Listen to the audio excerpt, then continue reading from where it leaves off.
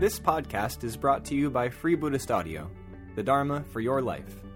Our work is funded entirely by donations from our generous listeners. If you would like to help us keep this free, make a contribution at freebuddhistaudio.com/donate. Thank you, and happy listening.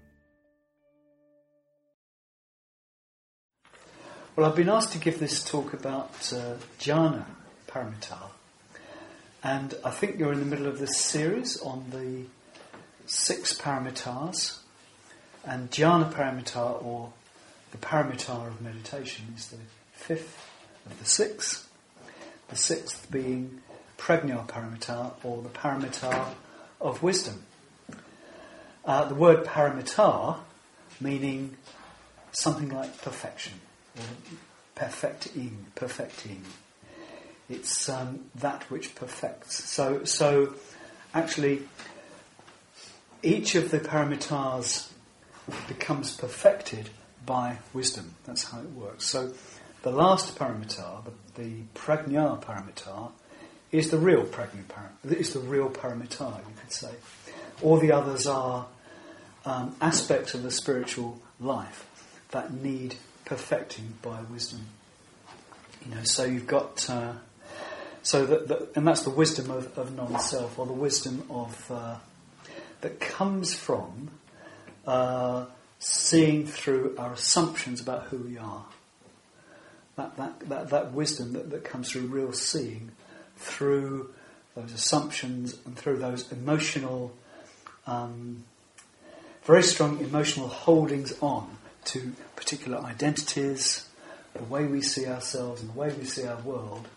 Those identifications are incredibly strong, and wisdom is when we're able to abandon those and be quite free of those. And you could say the whole of Buddhism is a training in Prajna Paramita in that way, and it transforms the first 4 paramitas of Dana, Shila, Shanti, Virya. Giving, ethical behaviour, which is you could say just an extension of giving. It starts off with giving, that primes the pump, if you like. You start realising you can have a more generous spirit, and out of that comes all kinds of actions. So the whole of ethics, like you could be a nicer person, or you could be perhaps that's not quite the right word, but you could be a more helpful person. Out of that generous spirit comes all those ethical qualities. You could easily become a bit more truthful. You could easily be a little bit more contented and less greedy. You could easily become, more ethical. So that's the Shila Paramita, and then the Shanti Paramita is the patience. Also, it's another aspect of ethics, really, but it's like a finer point because you're able to deal more with suffering. That's the patience, the Shanti. And then there's the Virya, which is the putting more energy in. In a way, there's a lot more energy freed up through all these little freeings up, if you like. And that's the Virya. You're able to put a lot more of your time, energy. You just have more of all of that to give to the practice. But it's only through the Prajna, or the wisdom, the non-self wisdom, or the wisdom that is able to abandon self-view or self-grasping, that these 4 paramitas become perfected, become more freed up, and more. You just become more everything becomes more available through the principle of wisdom in that sense. So that the Dhyana Paramita, the Paramita of meditation, is the same. So we, just putting it very simply, we learn meditation, we practice meditation, we're all doing that. But as wisdom starts to change us fundamentally, change who we are, change who we think we are, change everything about our understanding of ourselves and our world, and it just transforms the meditation practice as well. And that's the way that the Dhyana Paramita becomes a paramita and isn't just dhyana. Dhyana means meditation, just means meditation. But Dhyana Paramita means meditation that's been that's been worked on by wisdom. So it has this transforming effect. It's made dynamic and spontaneous through one becoming just more real and more spontaneous and being freed up, in the deepest part of oneself. So that's basically it. I might as well stop there, But I will say more.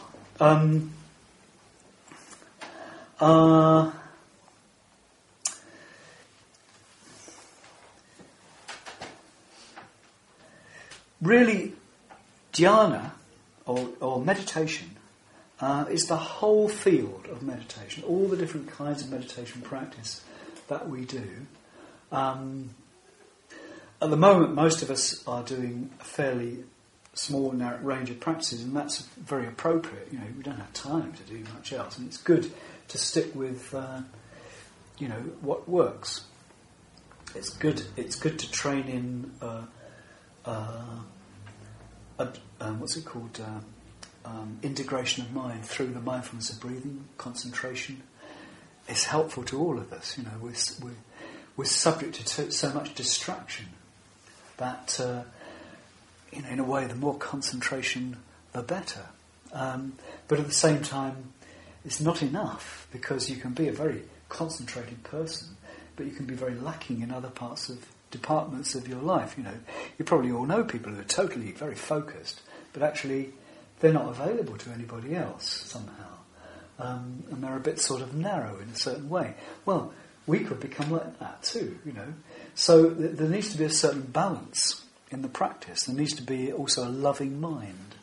That's the other aspect of meditation practice, is developing a loving mind, developing and opening up to, use this word developing all the time, it starts to sound a bit wrong, but it's also opening up to, stepping into a more generous heart and more empathy and more realisation that other people really do exist, etc.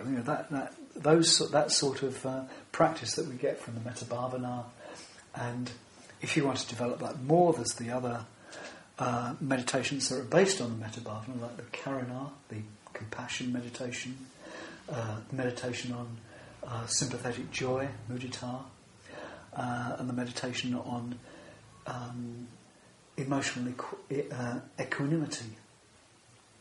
And those are the Brahma Vihara meditations, and also the meditation on it's called the Maha Karuna, the great compassion, which is compassion that again is affected by wisdom, in which there's some reflection of wisdom, so it becomes even more transformed by the practice.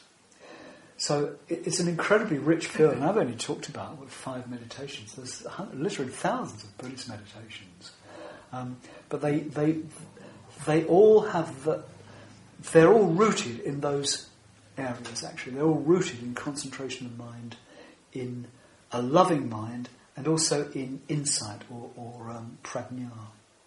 So there is that connection, but especially in the area of wisdom, there's a huge range of different practices. I might say a little bit about that later. So I wanted to give a sense of the richness of it all. But it's not only the whole field of meditation, it's also the conditions for meditation. So, we meditate, and we come to the class tonight, and it's relatively easy for us all to meditate deeply, or more deeply, just because we come together. There's an atmosphere down there in that shrine room that we've created just by coming together. And that's a condition for meditation that isn't usually there in our lives. And that condition for meditation has come about because we have this, we have commitment to it, and it shows, you can feel it in the room. So that feeling of commitment you can create for yourself at home, but it would need to be really strong to have that sort of effect. But you can develop it on your own, and it's a good. And in a way, a lot of Buddhist practice is about developing that feeling of connection with the practice and a feeling of a sort of present commitment to it. That creates an excellent condition for the practice. And you could say some of those conditions would be the other paramitas. It would be those ethical things, dharma, trying to be more generous, having a generous mind, having a more loving mind, more helpful mind. But there are other things one can do as well, such as chanting. Chanting, puja, maybe having a shrine, having all these sort of helps that can help create the right kind of atmosphere. Another really good condition for meditation is going on retreat. So, in a way, on a Tuesday night you go down to the shrine and a lot of other people are there meditating. It's a bit like, for 40 minutes there's a little retreat. Well, sometimes here at the centre they organise the weekends or even a whole week, I think in the summer, when they go away and have a retreat, and a couple of us at least are going to go away for a whole month in Buddhafield in June. We're going to have this total immersion retreat. And there are lots of other retreats that are organised in our movement, so that's a really helpful condition you already know about for meditation. So Dhyana Paramita covers all of that.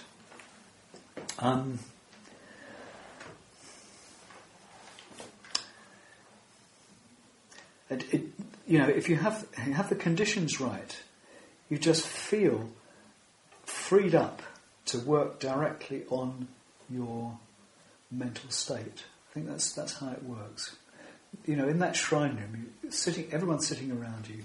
Okay, you're there. You decide to be here. There's someone at the front ringing the bell. They say a few words, and you feel you can really put those into practice because all the conditions are there. Your mind is receptive and open, and for a while, for a brief respite in the rest of your life. And that's really what the conditions are about, creating that sort of sense of space, I could say.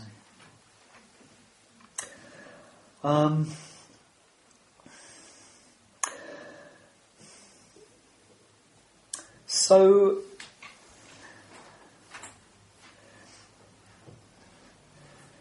there are these two aspects of Dhyana Paramita. There's what's called shamatha and there's what's called vipassana. You've probably heard these words at one time or other. Shamatha means the kind of meditation that's concerned with calming the mind, stabilising the mind, making the mind rich and receptive, big mind. The sort of state of mind that comes from mindfulness and breathing practice, but also comes to some extent from metta bhavana, from that loving mind. The calm, a bit like the still lake, without the wind even ruffling the surface. It's completely still. And that's called shamatha. It's also called jhana.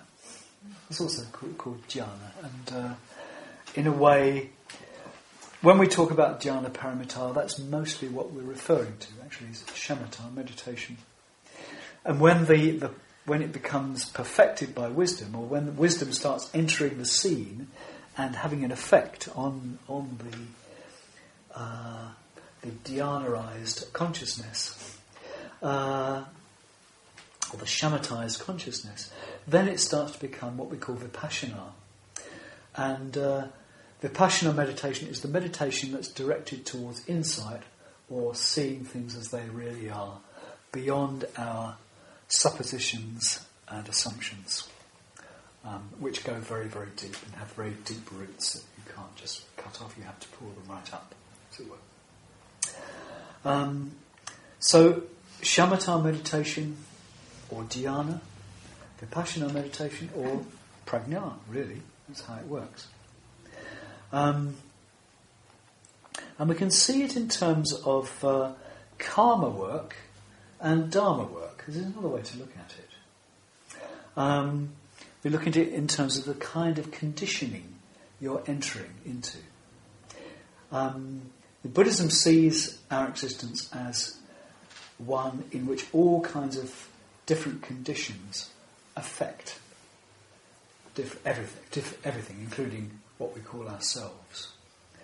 So there's, in a way, physics. There's physics, there's gravity. There's electricity. All these are really big conditions. There's, if it wasn't for gravity, things would look very, very different. We'd be floating around, or our bodies wouldn't hold together. It would just be totally very, very different. Let's not go there. So gravity is very important, right? And it's an important condition under which we live our lives. It makes a big difference. And there are also all kinds of other principles of physics that deeply affect us, that deeply affect everything that happens, like weather, ecology, all those things. Although when I say the word ecology, we start to get into another area of conditioning, which is biological. It's like the way our bodies work, the way the elements, I was talking about the elements in the meditation, the way the elements are out of harmony sometimes, or in harmony at other times. And it's that biological nature that we've got. It's another aspect of the conditioning. We can't do anything about that either. We're born like this in these rather strange forms. I don't often have a chance to sort of ask these questions, but these beings with two eyes sort of looking at each other, with arms they can wave, and hair, and getting older, and all these strange things that are products of our biological conditioning. And then another level is a bit like levels of conditioning. The physics being very basic, then the biological, and then there's the mind, or the automatic mind. So, for example, it's the way our senses convey information. It's a way that we're conditioned by the way our mental faculty works. This is a bit mysterious, but the scientists are getting into this area now with neuroscience and so on. It's just very interesting, but it's a conditioning we can't really do anything about, but at the same time we're aware that it's a strong influence upon us, the way the brain works, the way our nervous system works. It's slightly different from biology because it's mental and it's volitional, but unconscious volitional, if you like. So you're starting to get into the area where your conscious mind can start to have an influence on the condition. It's not completely passive. So here we're getting into what we call in Buddhism the conditioning of action, where you can influence your world, you can change your experience. The rest, it's just happening. But this bit, you can change little bits. And this is called, in Buddhism, this is called karma, which just means action, actually. Just means activity. There are names for the others, but I'll bore you if I tell you what they are. You can look them up. So this is the realm of conditioning called the karmic, which is ethical, because you can create a better world, or you can create a better experience. And you can do all kinds of things. You can do that for other people as well. So that's the sort of karmic level of conditioning. And that's where meditation works. It works in that area. Dhyana works in this karmic aspect of conditioning, because it's in meditation that you can feel all the other conditioning factors going on, but you can choose to become more calm. You can choose to take your attention onto the breath. You can choose to allow yourself to open up. All these things are karma. You're creating something. You're creating a new sort of momentum. You're not just sitting there watching or experiencing all the thoughts and impulses just going through your mind, which would be just the mental conditioning without any intervention, if you like. There's an intervention with the karma niyama, it's called, the karma level of conditioning. So with meditation, you're working with the what's called the kamma or the karma. Well, that's with the shamatha. That's with the calming aspect of the meditation. When the wisdom comes in, there's another layer of conditionality which comes about when you start to realise that things are not conditioned by, they're not really influenced by self. The self-grasping that we have changes our whole perception and limits our perception. When we start to let go those tendencies of self-grasping or grasping onto an idea of who we are, in all kinds of ways, in many, many ways. When that starts to loosen up a bit, and we've all had some experiences of that loosening up, I'm sure, it starts to change the way life happens. It's a whole conditioning factor. So there's supposedly a level of conditioning that comes into operation when that is let go, and that's called the Dhamma niyama, or the conditioning of reality. It's the way things actually are. When those illusions are let go. So meditation works to some extent with the mana, with the mind conditioning, with the automatic mind functioning, like the nervous system and so on, because that is affected by looking and experiencing as you're doing meditation. But there's also the ethical aspect. But the wisdom side, the Dhyana Paramita, the perfection, works on the Dhamma, on the conditioning level which is beyond self-grasping. So this is a little bit hard to understand, but at the same time, maybe you get a sense that there are these potentialities in our existence now that you can actually get a little bit of a taste of. So that's jhana, and that's Dhyana Paramita, the perfecting or the perfection aspect of meditation, or meditation when it's acted on by wisdom, or by the beginnings of wisdom. In a way, there's not a lot in. I'm trying to find stuff in the traditional texts about Dhyana Paramita, and they all just seem to go on and on about getting away from your family and stuff like this. They just go on and on about leaving your husband. Get away from your family. Get away from your responsibilities. Just let all that go. Don't you see that you're going to die? And, it gets you to reflect on death and reflect on all the ugliest aspects of the human body and all this stuff, in a way to persuade the reader that they need to meditate. And I think for us, it's not quite the same. I'm sure it's not a bad thing to reflect on the sort of what you could say the negative aspect of the group and the way it can sort of hold you back and all that sort of thing.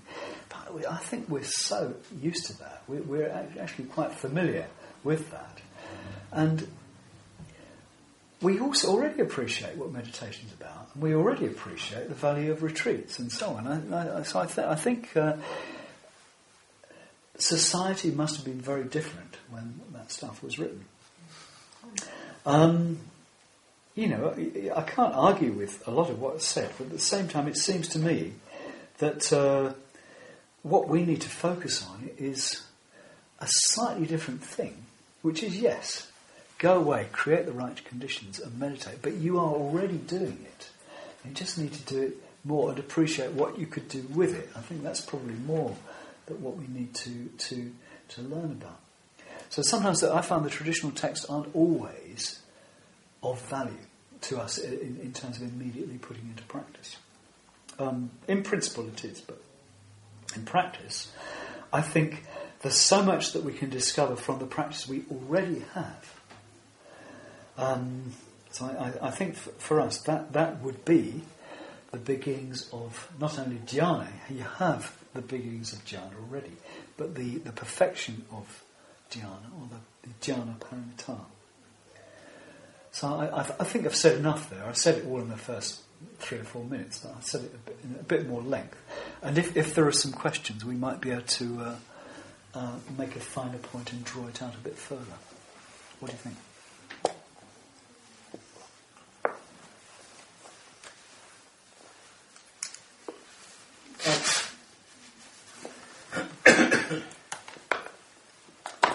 It was very interesting to talk about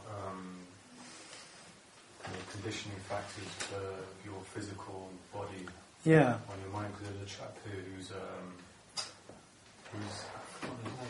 he's talking to Jananda about artificial intelligence, and I just overheard him saying that they're coming up against barriers when they're trying to kind of have a mind by itself, so to speak. So they realise that there's like memories and all sorts of stuff that to do with your physical sensations of being embodied. This idea of having an abstract, intelligent mind.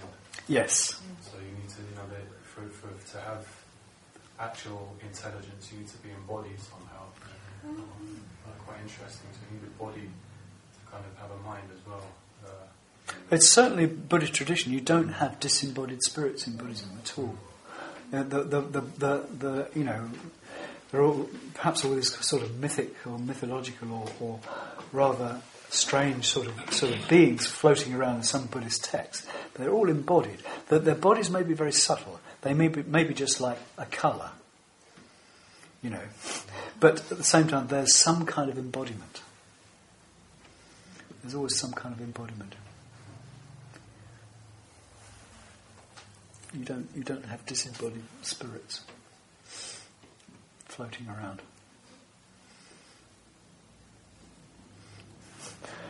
I hope that's helpful. Is that reassuring? I was just take this opportunity to plug the international retreat, actually. Oh yeah, good. Because you were mentioning the possibility of retreats and how wonderful those conditions are to deepening our meditation practice. And Joe here, who's sitting next to you, is telling me that you're going to the international retreat, aren't you? Yeah. And there might be more people going. And it's Taraloga, which is in Wales, and it's the first weekend of June, isn't it? Kamalashila will be there as well. Yeah, giving a talk. Yeah. And doing some workshops, maybe. Yeah, I am. Yeah. And so the idea is you get to camp as well. Yeah, you get to camp, and it will be about 500 people coming together and meditating and doing. Jananda's going to be there, I think. Are you going to be there? Is that right? What? International retreat.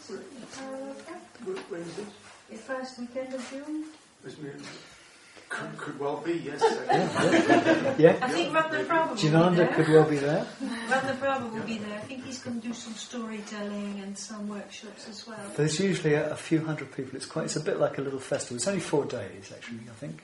Yes, I think so. And some of you have been to Tarakarunya's pujas, which are usually about 7 people. So imagine doing a puja with about 500 people. So just think about it. There's more information on the website of Taraloka, I suppose. Taraloka. You can bring your kids as well if you've got any children. Anyway, just plugging that.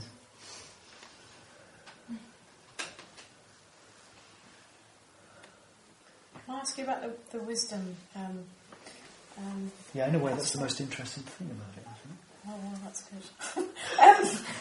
If you're saying about meditating and wisdom coming from it, or is it what you were saying that you the wisdom is a natural byproduct? I didn't say anything about the method of wisdom, did I? No. I just talked about wisdom being this, being this thing beyond our preconceptions and all that stuff.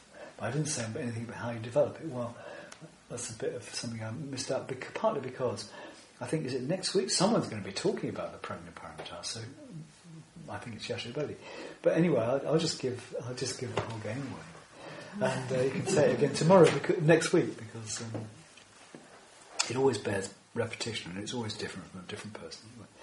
Well, I mean, you've got so many methods of meditation on wisdom that they're usually reflections on your experience being empty of self, or empty of any real essence, or any real we have this assumption that I am me, and it's true, I am, personally, and you are as well. But I mean, there isn't really anything objective that is holding that together. There isn't, is it your brain? Where is it exactly? Is it in your body? Is it floating above your body, etc.? So you have all these reflections on just getting yourself to see that it's quite an unnecessary construct.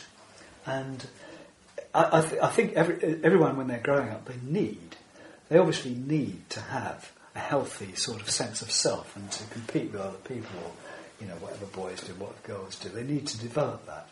But after when you become a mature person, you can actually look at that and you can see, well, actually, I don't need to think in that way, because it all works anyway. Life works without a strong grasping at self. And of course, I'm not. I hope I don't sound as though I'm trying to. I'll let you know that I've completely freed myself from this illusion. Absolutely not. Because it's when at times when, for example, you get very irritated by somebody. There's a very strong sense of what's different between me and them. That's ego. That's ego grasping. That's grasping at a me that wouldn't do something as despicable as that, etc. Or when we really, really want something more than anything else, as it were, very strong desire. There's a very strong sense of self. But a lot of this very strong sense of self leads to quite unhelpful behaviour. So there's a direct relationship between ego grasping and unhelpful action. And I mean unhelpful to oneself and unhelpful to others. And often unhelpful is a bit of a euphemism, like it's much more than unhelpful. It's downright damaging, in all kinds of ways. So there's a direct relationship between wisdom, the cultivation of freedom from self-grasping, and behaviour, and just everything, really. So I don't know if I've completely answered your question, but what I said was that the methods are usually in that area of looking in various ways at that. Another way it's done is through the idea of permanence. We tend to think everything's going to last. It's like when the sun comes up in the morning, you go, it's a nice sunny day.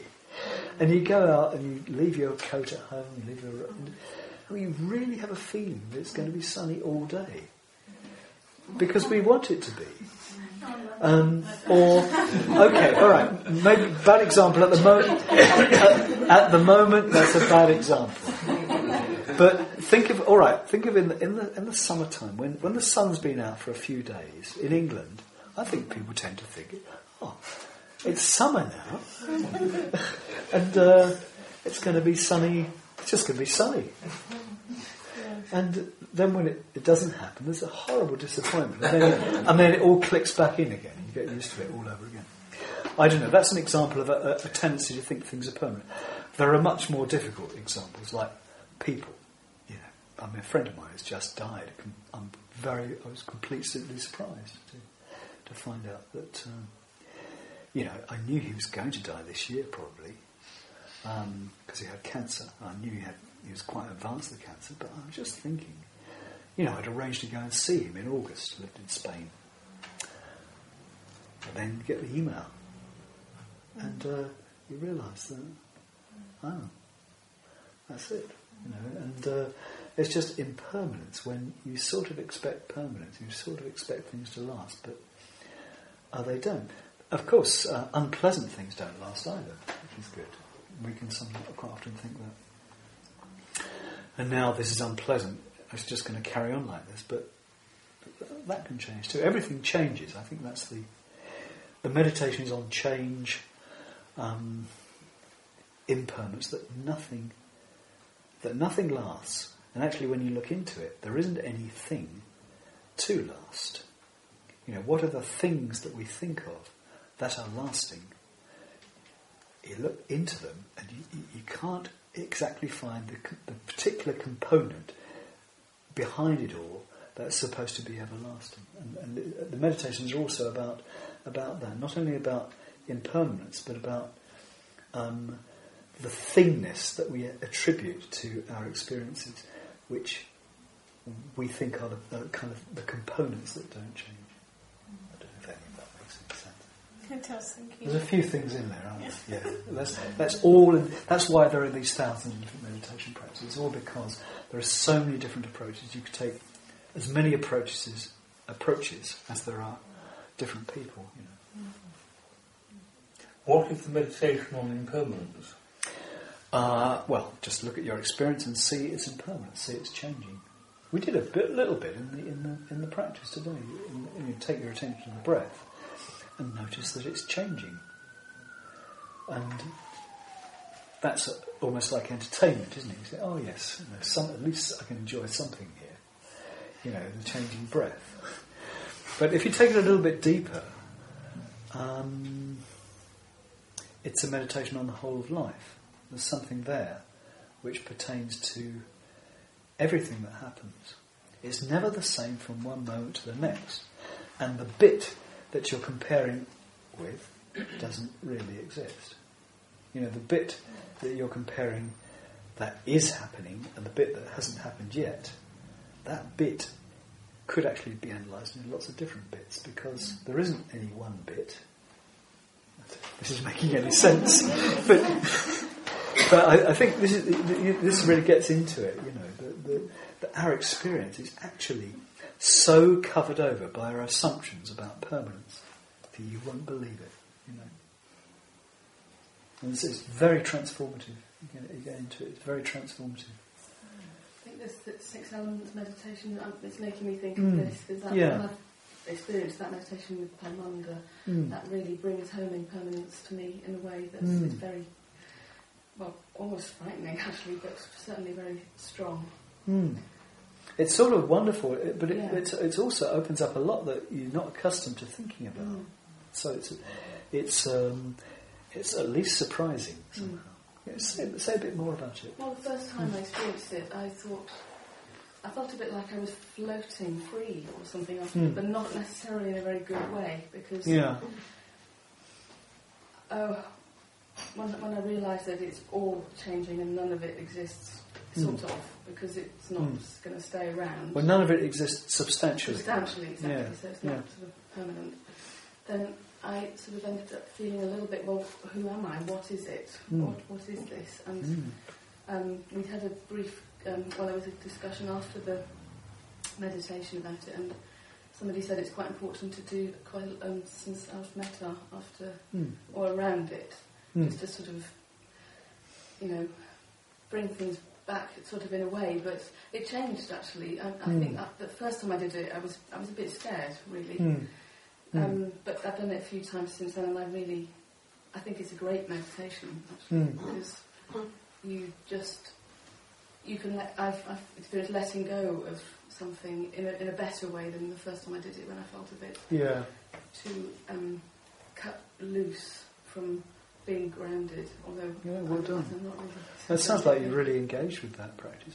It does take, everything takes work to do well, and sometimes usually when you start off, it's not. You know, it's not. It just needs working on, doesn't it? And it might.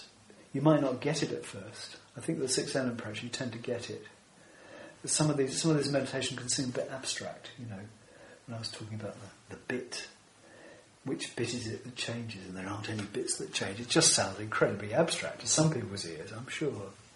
You know, it's not abstract. We're talking about real experience, the depths of experience which you don't usually see. But something like the 6 element practice, where you're looking at the earth element in your body and you're realising that you don't really own it. And we tend to think that I own my legs. You know, that is my leg you're touching there, or that's my foot you're treading on there. In what sense is it yours? You know, in what sense? What do you mean by that? It sort of opens up that sort of question. That's the inquiry of wisdom or vipassana or prajna. I haven't dared do it on my own yet. I think we should leave a little bit for Yasha Bodhi next week. Okay. But maybe we're getting them well primed for you. Yeah. Can't do so much. What was the name of the meditation that you talked through a year last New Year's Eve, which ended in a spider's web? Oh, Seeing God. the spectrum at the top opening up and then going? As a kind of impermanence that the wind will just catch on the spider's web and the sunlight at the same moment, bring up the spectrum and then it's gone and then you closed it down again. Do you remember? Sometimes you just It don't was know what goes amazing. on in people's heads when you lead these meditation practices. You talked through a Was meditation that ended in Was there a spectrum. diagram? Is it a diagram? Was I doing meditation on conditionality, for example? Was I doing meditation on 24 nidanas, perhaps? I don't remember that. I don't remember just doing remember that one. talking through the meditation where you rise up and see the spectrum and then close it all down again and it's as if it never was. Oh, I think I know what it is. It's the stupa visualization. Yeah. STU, not STUPOR, but STUPA, which is a well, it's a monument actually. You can see physical stupas, and but essentially it's a representation of the 6 elements. So you have earth, which is a geometrical cube, a beautiful yellow cube. Water element is a globe shape, white water holding together, and then the fire element is a cone shape, like a flame, sort of, stylistically like a flame, red, of course. And then the air or the wind element is like a sort of disc shape, a little disc at the top of that, like a saucer or something made of green. And you imagine these things. It's a visualization. You imagine the geometrical element. So you've got the wind element, and then you've got the space element, which is on top of that, which is a sort of like a dot or a drop, which is multicoloured. And that's where you got that bit from. It's sort of iridescent, multicoloured thing, because it's this magical quality of space. And all around it, you visualise the whole thing in a blue sky, in an infinite blue sky, which is the element of awareness or consciousness. So it's a way to meditate on the elements by using a symbol, a visual symbol. And at the end of the practice, this is the bit you remember as well, you dissolve it all. It all dissolves.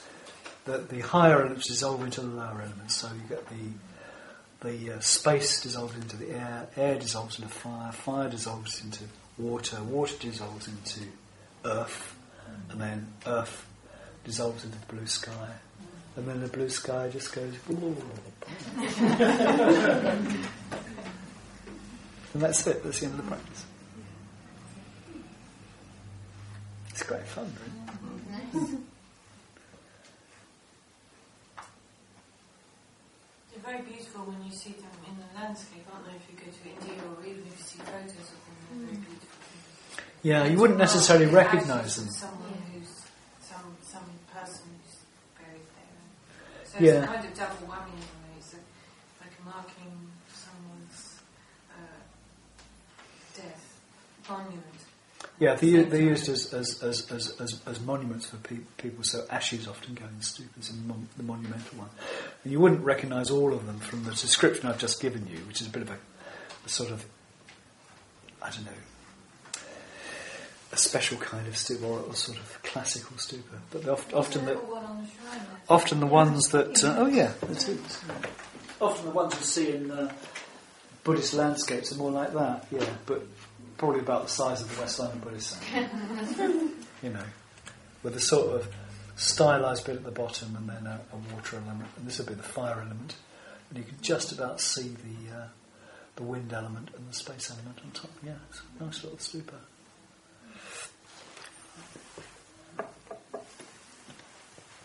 Supposedly came from, originally, it was the Buddha's saying that they asked, well, what are you going to do with you when you die? And he said, bury me in a stupa. And he folded his robe up in a sort of cube shape. He had a yellow robe. And he took his begging bowl, which looked a bit like this, and he just put it on top of the robe, like that. So it was a bit like the water element. And some of the stupas in India are just that. They're just earth and water element. That's all. So earth element in Vipassana meditation is the solid bits of the body, and the water is the flowing liquid bits.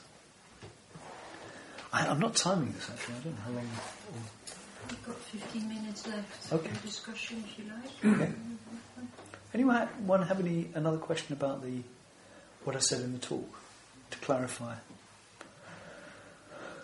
Anything?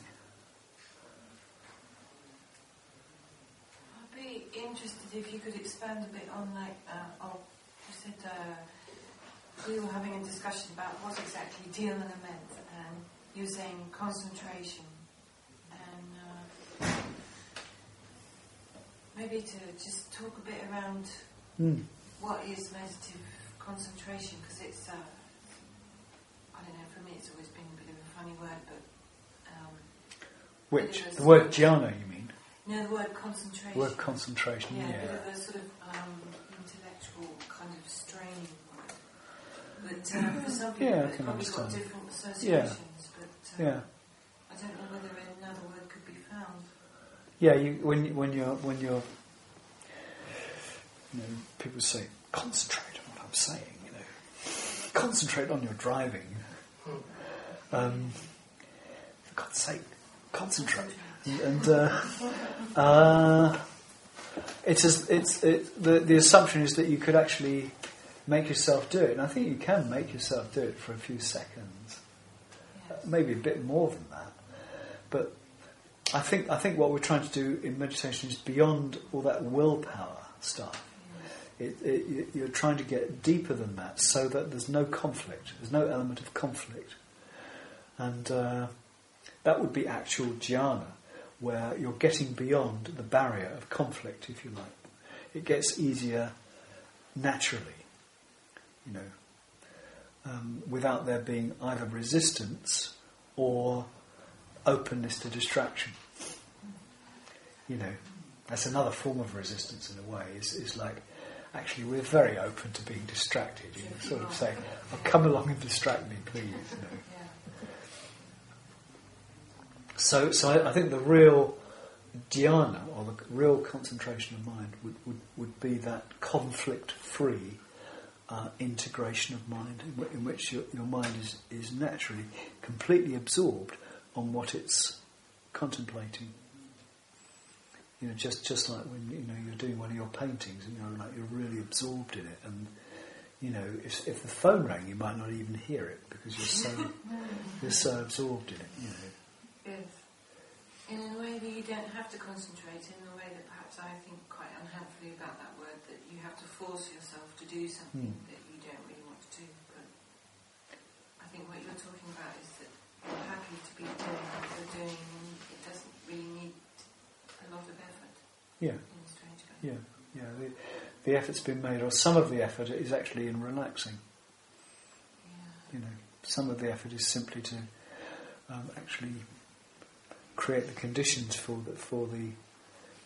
the mind to come together. I think integration isn't a bad word, really. Just integration of mind, because it suggests that the conditions have just come together for it to happen, without too much conscious willing, as it were.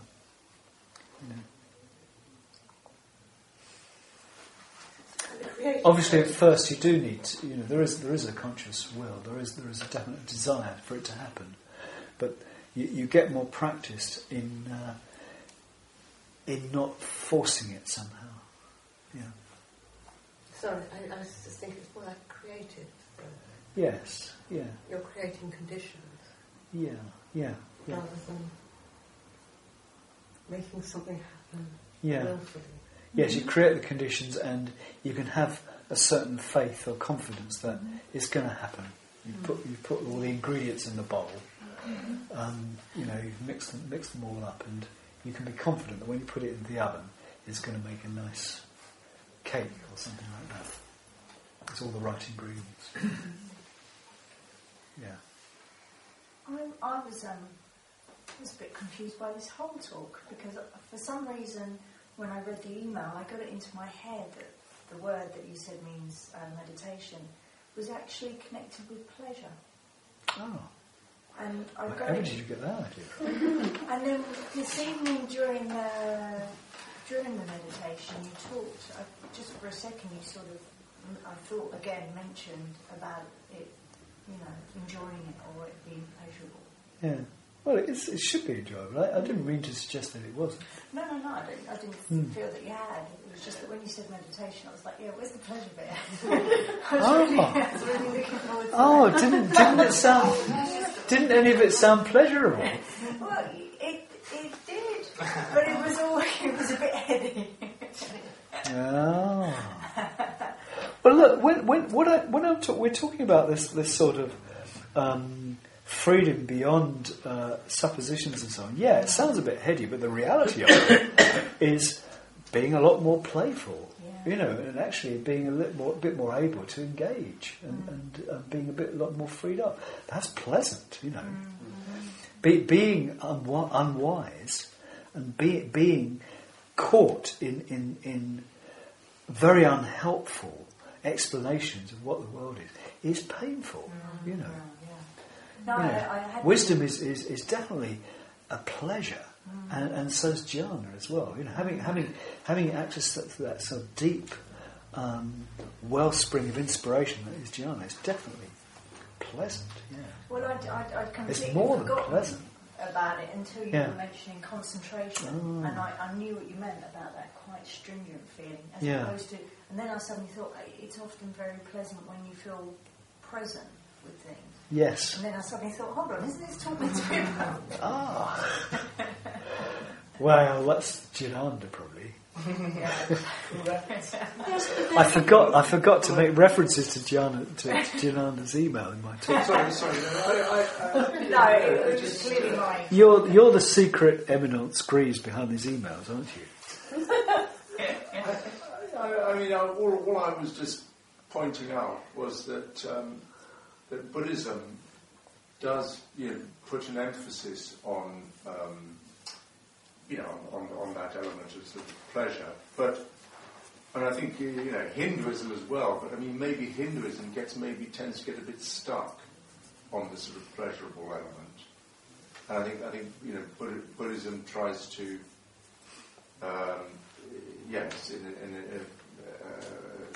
Buddhism kind of in a sense goes sort of beyond that. But it does have a very sort of positive attitude towards enjoying your practice. It's supposed to be something that I think that one should enjoy. And I think dhyana, for me anyway, represents to some extent the element of pleasure in the spiritual life. Yeah, it's sometimes referred to as bliss bunnies. People who really get into meditation. Well, see, I think that's I think that there's a slightly kind of Christian sort of derogatory sort of attitude towards. You're right. Yeah. What people they say they're bliss bunnies. True. Yeah. There's something. It's just they're merely into pleasure. Yeah, they're merely into pleasure. Yes, they're poor worldly people. They're just into pleasure. Whereas actually, it's actually a stage on, isn't it? In a way, it's something to look up to. In a way, to be able to enjoy life to that extent. Well, I think my experience was that I was struggling with meditation. I'm always struggling with it, but I was at this time struggling with meditation. And I talked to someone, I can't remember who it was, and I said, oh yeah, I'm struggling a bit with meditation. And he said, oh, well, spend a bit of time finding what's pleasurable in it. And it was like, yeah. So again, away from that, concentrating into that, and it was just bringing a different, and that to me is a bit of wisdom. Just bringing another view into the mix that allows those conditions to kind of balance back again. Yes. Soften. We have these very strong views of what we're supposed to be doing. Now, they're conditioned by what we've taken in our lives. But then, if we do use the word dhyana, often the first thing you're thinking of is these levels of absorptions. And Yes. you mention them in your book as well. They're mentioned quite a lot in Buddhism. Yes. But there's, when you're meditating, you get into a state of more, getting more absorbed, getting more concentrated. Then you enter this state which is called first dhyana, and then you've got the second and the third and the fourth, and you've got the whole series. You've got loads of those kind of stages in meditation. So that's just another way of using the word dhyana, isn't it? Yes, it is, yeah. But you have not, in this talk, mentioned that use of that word. No. But it does refer back, in those meditative stages called dhyana, where there's a lot of absorption going on, there is definitely this element of pleasure and rapture and ecstasy going on. So quite kind of really, really positive mental space. But it feels very connected when you talked about the body of water. I found that a very calming and quite a blissful experience. Yeah. But because it was very connected for me, it was a process of sort of connecting in with water. Yeah, I found that a good one as well. Yeah. I've been meditating for 2.5 years, an hour and a half a day. It's great, I love it. I try never to miss it, but I haven't got within sniffing distance of first dhyanas or access concentration or anything like that, I don't think. I'm not bothered because the process is so satisfying. It'd be nice, perhaps, maybe, to get a little bit higher up. What would it look like? I mean, what would it feel like? Sorry, cloth ears at this end, can't hear you. What would it feel like to you? It's deeply satisfying. I mean, obviously I have crap meditations too, but most of the time, particularly the morning meditation, is extremely satisfying. I'll get a great sense of calm while I'm doing it, of being tied into a process. And then when I stop and get on with my day, I have this feeling of sort of objectivity about life. Yeah. Which is almost not disassociated, that's too strong, but there is a little bit of distance. It doesn't make me remote. No. But does generally help me in my day. Yeah. I think if you're sitting for that length of time every day, you must be getting something out of it, You wouldn't do it otherwise. Oh, no, I mean, it's deep. Have you ever been on a retreat? Sorry? Have you ever been on a retreat? Yes, I've been on 3. And how was it the same or different? Or it was different in that it was how can I say, continuous. Yeah. You could I didn't pick think up... it was necessarily any deeper or higher or whatever. And initially I was slightly disappointed because actually I have to say that in your book you say something like anyone who's been doing it for 3 months or something should begin to get a sniff of this. And I thought, well, not me. Clearly not me. But I mean, I do it because the person's good. Do you think you may have to revise your view about what... I'm sorry, territory. Do you think you may... She thinks you might need to revise your view of what first dhyana is, or maybe concentration. Yeah. But I know a bus when I see a bus. Well, right, if I wouldn't have. Anyway, look, please don't get the wrong idea. I'm not hung up about this because the actual daily process of doing it is so enjoyable. We're back on the pleasure principle again. Yeah. No, I think it'd probably be good to talk to someone about that if you want to know, where you're getting to with it. Anyway, perhaps we should. One question. Maybe this is the last one then. Just coming out of meditation. Yeah. There's a lot of talk about meditation itself, but the exit, sort of the leaving that and coming back, that can be jarring at times. Especially if you're getting deeper into it. Yeah, you need to be careful. That sort of dislocation is difficult, and how do you how do you prevent sort of trauma from occurring? Well, I try and advise people to take it easy. And at the end of a meditation, I try to say, take your time when you come out of this. And I think that's the advice to give, really, and each person has to do it for themselves. But it could involve a lot more than just not doing anything for a couple of minutes. It depends what you plunge into straight afterwards. Is this not making any sense? Or?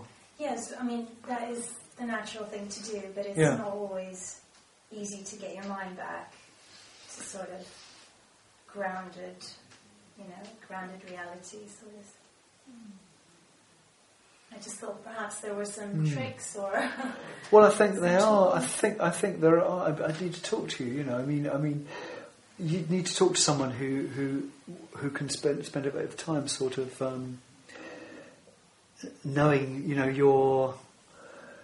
what you're like. I don't know you at all, you see. I have no idea what goes on. So no one else has had this experience? Of course they do, but they'll have it in a different form. Sure, of course. They'll have it in a different form. They have different sensitivities. They have a different kind of life. They have different work. And they live in a different part of London. There are all sorts of factors that actually make the absorption of the practice different for different people, I think. But generally, take all the time you need, and don't do things like making phone calls straight after meditation. There's that kind of advice. I can't do any better than that, really. But sometimes it might be good, to have quite a bit of space in your life, like not do anything for a morning or something, It's actually not so much the half an hour after. It's the minute. It's just the quite, it's quite instant, sort of coming back. Okay. Just that. Well, you're tuned into that then. You should be able to find out how to work with it. I doubt. Yeah. It is a very individual thing.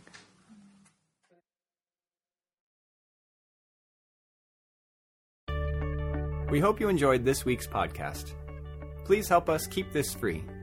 Make a contribution at freebuddhistaudio.com/donate. And thank you.